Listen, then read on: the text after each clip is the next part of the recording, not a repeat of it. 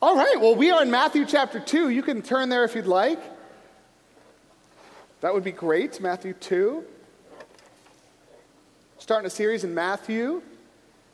And we're pushing through chapter 1 and 2 in these last week and this week in 613 so that we can be caught up to the morning services the first week of January, where we will all be in Matthew chapter 3. And if you have not yet gotten tickets for the Christmas presentation yet, do that this week. Next Sunday night, if you're used to being here at 613, and you are, that would be a great time for you to bring every single person you've ever met at your work, in your neighborhood, in your family, and saying, hey, come on up to my church, and you can see the Christmas story. And it's a great tool that you can leverage to show the gospel and speak the gospel into people's lives next Sunday, and also Friday and Saturday and the week after too. Matthew chapter 2. We're going to read the first 12 verses, and then we'll talk about the whole chapter.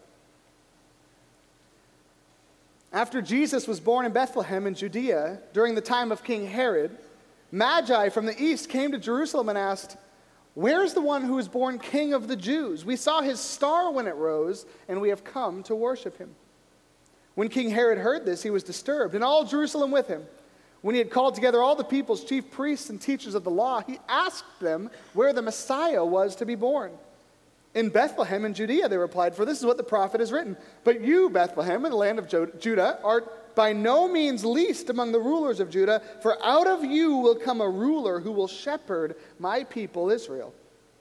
Then Herod called the Magi secretly and found out from them the exact time the star had appeared. He sent them to Bethlehem and said, "Go and search carefully for the child. As soon as you find him, report him to me, so that I too may go and worship him."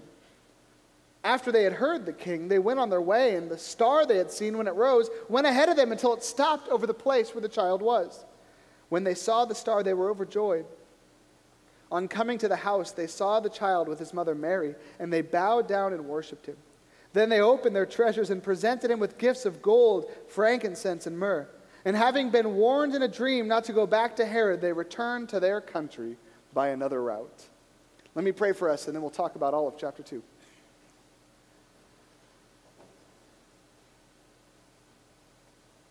Father, we hear that phrase, Jesus, born the King of the Jews, and we admit that it doesn't really impact us the way it probably would have in that first century.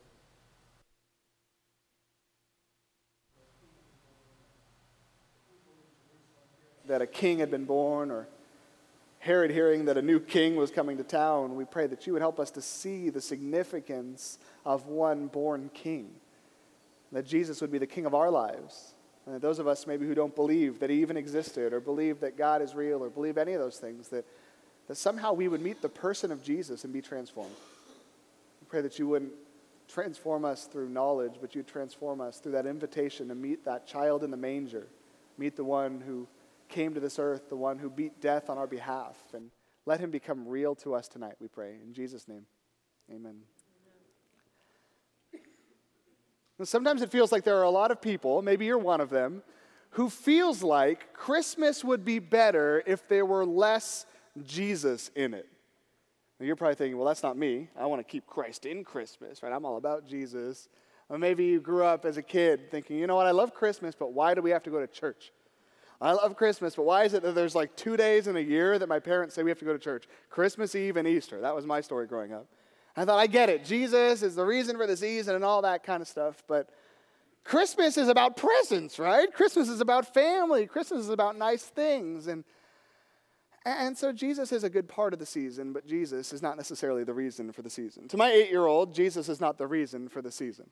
And to my 6-year-old and my 4-year-old and my 2-year-old, he doesn't really know anything because he's 2. But Jesus is a significant event that comes later to us. It's interesting, when we exist in this culture, sometimes Christians get up in arms because they feel like other people are trying to keep Jesus out of Christmas. And when I was growing up, it was always this little minor thing, like people would say happy holidays, and the Christians all got mad about it, you know. So I say Merry Christmas. It's Christmas time. It's not holiday time. You know, sometimes that is kind of ridiculous. We went to a Christmas tree lot, and we cut down our Christmas tree, not our holiday tree, but like our Christmas tree. And as we're leaving the Christmas tree lot, there's a picture of Santa, who's like the Christmas figure, right? And Santa's holding a sign at the Christmas tree lot that says, Happy Holidays. And I thought, if there's one place that's probably safe to say Merry Christmas, It's probably Santa at the Christmas tree lot. But even there, we think, okay, what is this deal? Why is it such a big deal that Jesus is a part of Christmas? Then this week I saw on the news that there are these 5 cities in the U.S. where these billboards are going up. Have you seen these billboards? I think we've got one, a billboard. Dear Santa, all I want for Christmas is to skip church. I'm too old for fairy tales, by the American Atheist National Convention. So 5 major cities putting up these billboards around these church areas, these big, high-populated church areas, where they're saying, listen, we're not trying to make Christians not believe in Jesus, but we know, this is what they said, what we're trying to do is we know there are a lot of people who realize that there's no such thing as God, but there's no harm in going to church on Christmas. And we're trying to tell them it's okay to skip church on Christmas because who believes in Jesus anyway? I saw one that was a picture of Jesus and a picture of Santa on this billboard, and it said, less myth, more merry. Celebrate the real Christmas. Less Jesus in Christmas. And I started to realize there actually are people who don't think that Jesus belongs in Christmas. And yet in Scripture, we see that maybe the first person who tried to take Christ out of Christmas was King Herod, who wanted to kill Jesus right after Christmas. Herod is living in his little palace there in Jerusalem, and all these rumors start going around town that there is this Jesus who exists. He doesn't know his name yet. It says these magi came to Jerusalem, and they were asking, where is the one who has been born King of the Jews? We saw his star when it rose and have come to worship him. Now, if you're the king, you probably don't want to hear rumors about a person who was born king of the Jews, or king of anything, really. If you're like the king of France, I know that's not a real thing, but if you're the king of France and someone says, hey, a new king has been born down in Paris in this little slum, you're like, who? What? Because as the king, you know that if someone's coming into your town and people are starting to gather around him and say, this is the new king has been born, the new king is going to rise to power, the new king is here, it's going to start causing some troubles in your kingdom. No king wants to hear about another king, even if it's a baby. So you kind of think about Herod and think, how insecure could this guy be? He felt like a baby was going to take his throne or something, you know.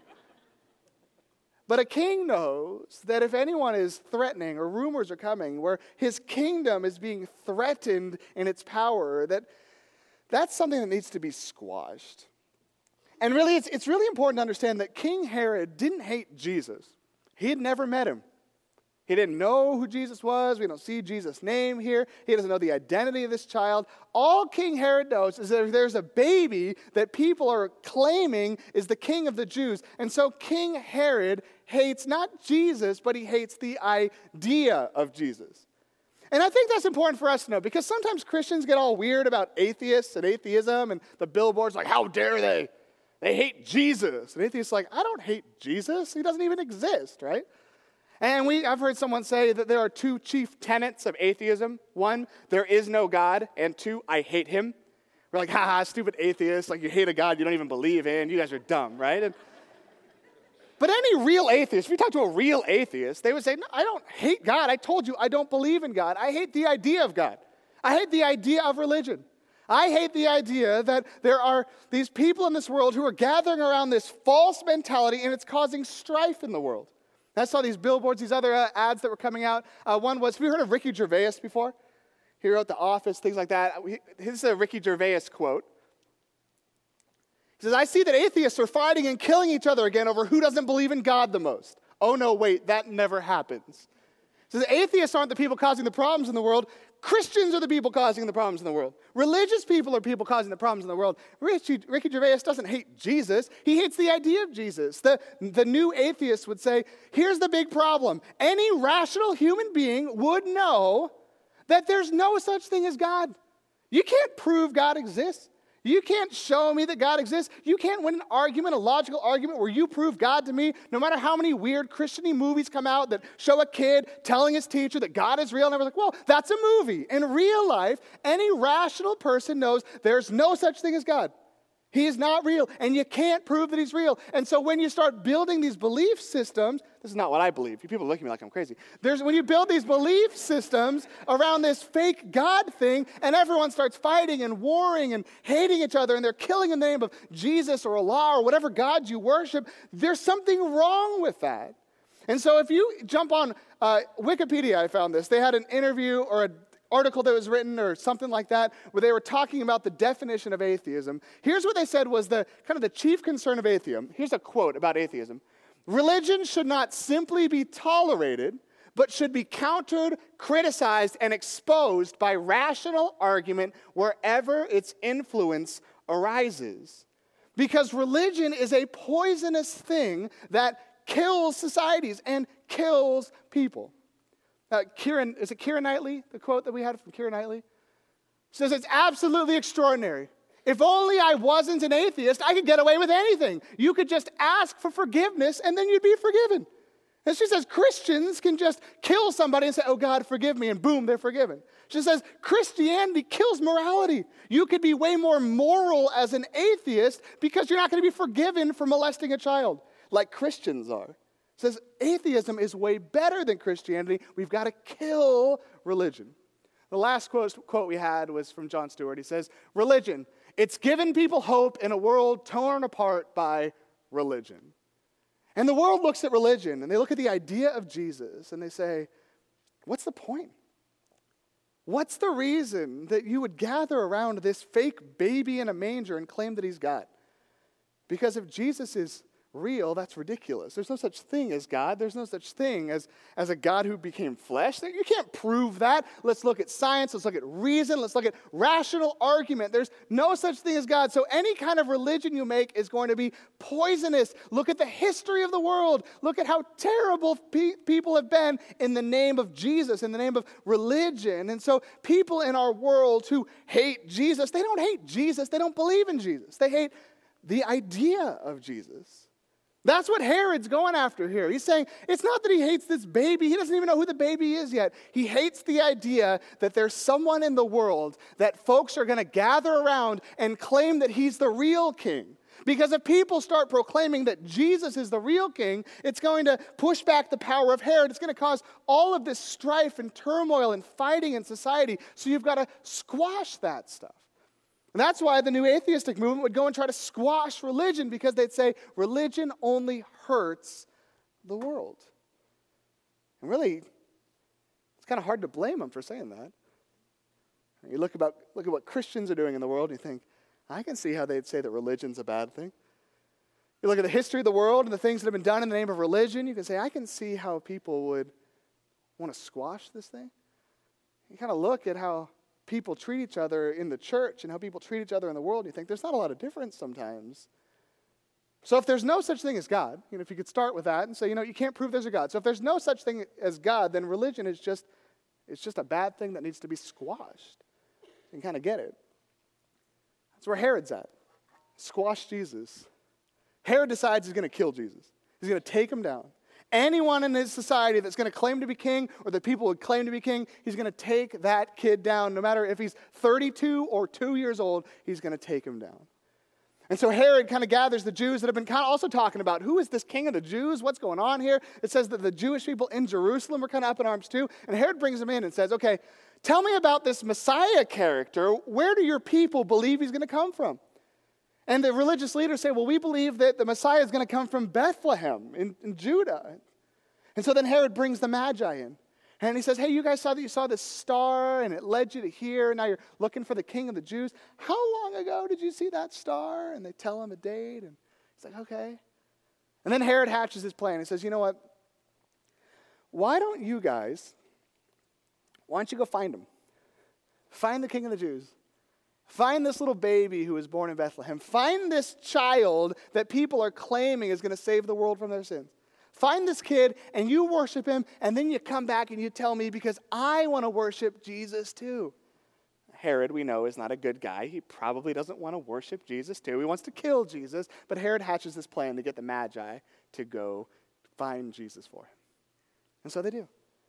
Magi leave the palace, and the stars in the sky, and they've been following it for some time, and it leads them to this Bethlehem, just where the Jewish people had said. And in Bethlehem, it leads them to this home where they find this baby in a manger, and they find Mary and Joseph. And you've seen the nativity scene. You've seen it all before, right? And they show up at this place, and it's so overwhelming to them that they fall down on their face and they worship this baby.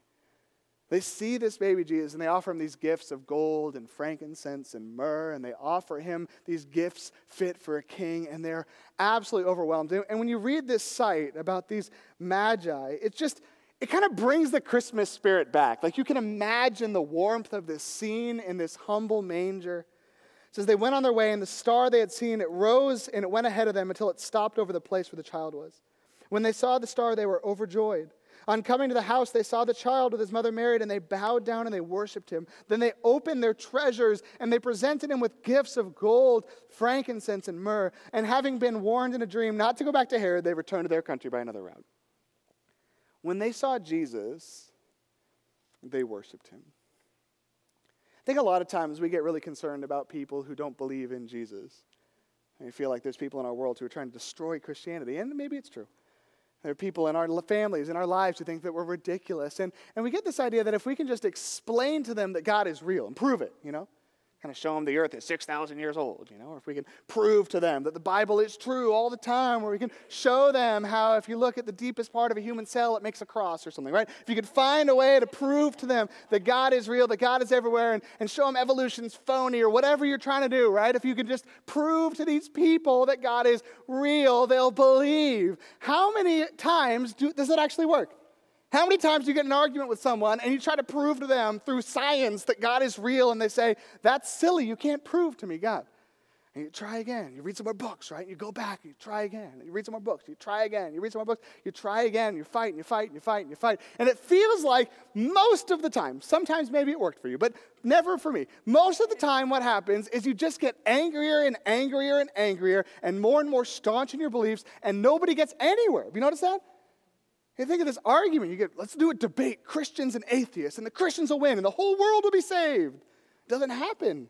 It doesn't happen that way. It's a lot easier to refute an idea than refute a person. And that's what I love about these magi. They come to Jesus, and we're kind of nervous, like, oh no, are they going to turn him into the authorities? What are they going to do? What if they don't believe in Jesus? Then they meet Jesus, and everything changes. I was watching the show Modern Family this week. Do you guys watch that show? Yeah. So Alex is kind of the nerdy kid, and she's got this boyfriend, but her sister is convinced that the boyfriend doesn't exist. And so Alex is like, no, he exists. What was his name? Alec or something? His name's Alec, right? They're like, oh yeah, clever choice. Alec, like Alex. She's like, no, he's real. He's a real boyfriend. And so then the boyfriend comes over, and the parents are in the kitchen. Then the parents come out of the kitchen. The boyfriend leaves, and he dumps her. And they're like, where'd Alec go? They're like, oh, he just dumped me. Like, sure he did, right?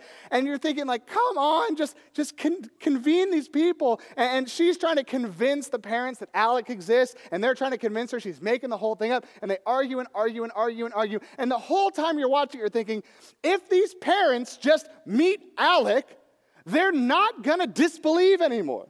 Like, you can argue with your parents all day long about if your boyfriend's real, but when they meet him, he's real, right? Parents are like, oh, my daughter doesn't have a boyfriend. She's so whatever. And then she catches you making out with a guy. It's like, oh, he does have a boyfriend. I was like, no, it's just a stranger. No, it's your boyfriend. You're making out, or you got bigger problems. When you meet the person, all the arguing can stop.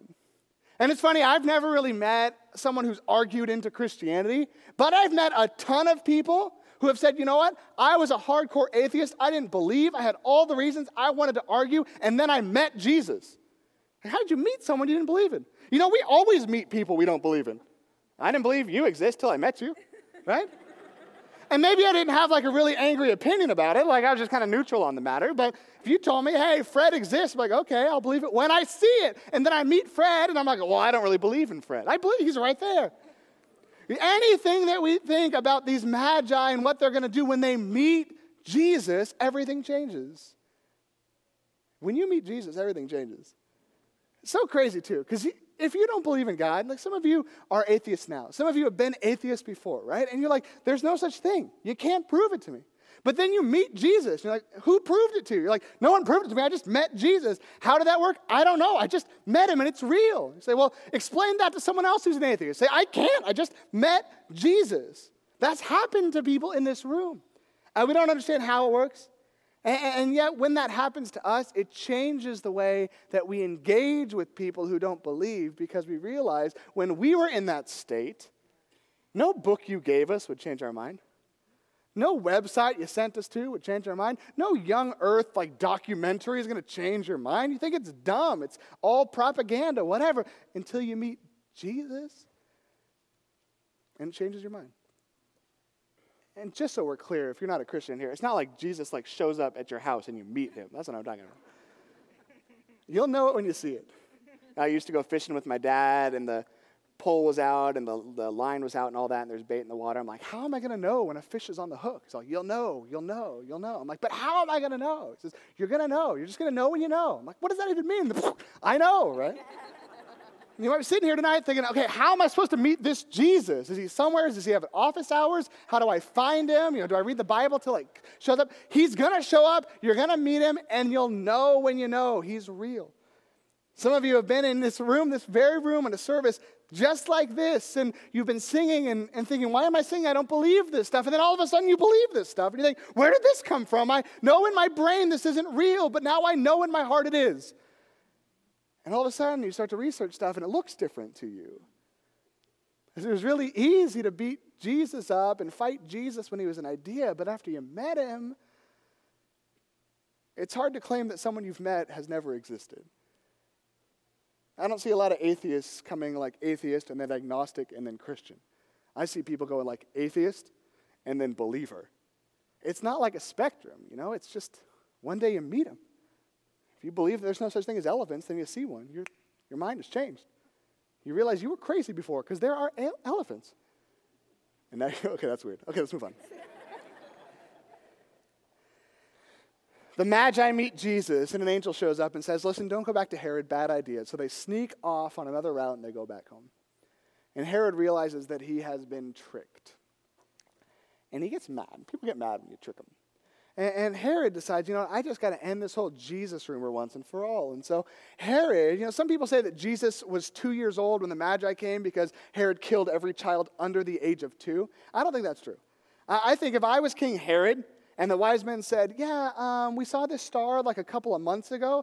If I was Herod and I was evil, and I'm not that evil, I would say, you know what, kill every kid 2 years and under, right? Because you want to be safe. You want to hedge your bets. So Jesus was somewhere between 0 and 2. The Magi had told Herod that Jesus was a certain age, and the Jews had told Herod that Jesus was in Bethlehem. And so Herod said, guards, go into Bethlehem and find any child within reasonable doubt of being the king of the Jews and slaughter him, any male child. And so all these Roman soldiers come into Bethlehem and they slaughter all these innocent kids because Herod says Jesus needs to be killed. Jesus needs to die. Jesus needs to be off of the map. We cannot have the idea of a king. We can't give the people an idea they can start rumors like this. We need to teach the people a lesson that if they're ever going to claim that there's a king other than the king of the country, that they're going to be put to death. So kill their babies. And he kills all these little kids. And he's trying to kill Jesus.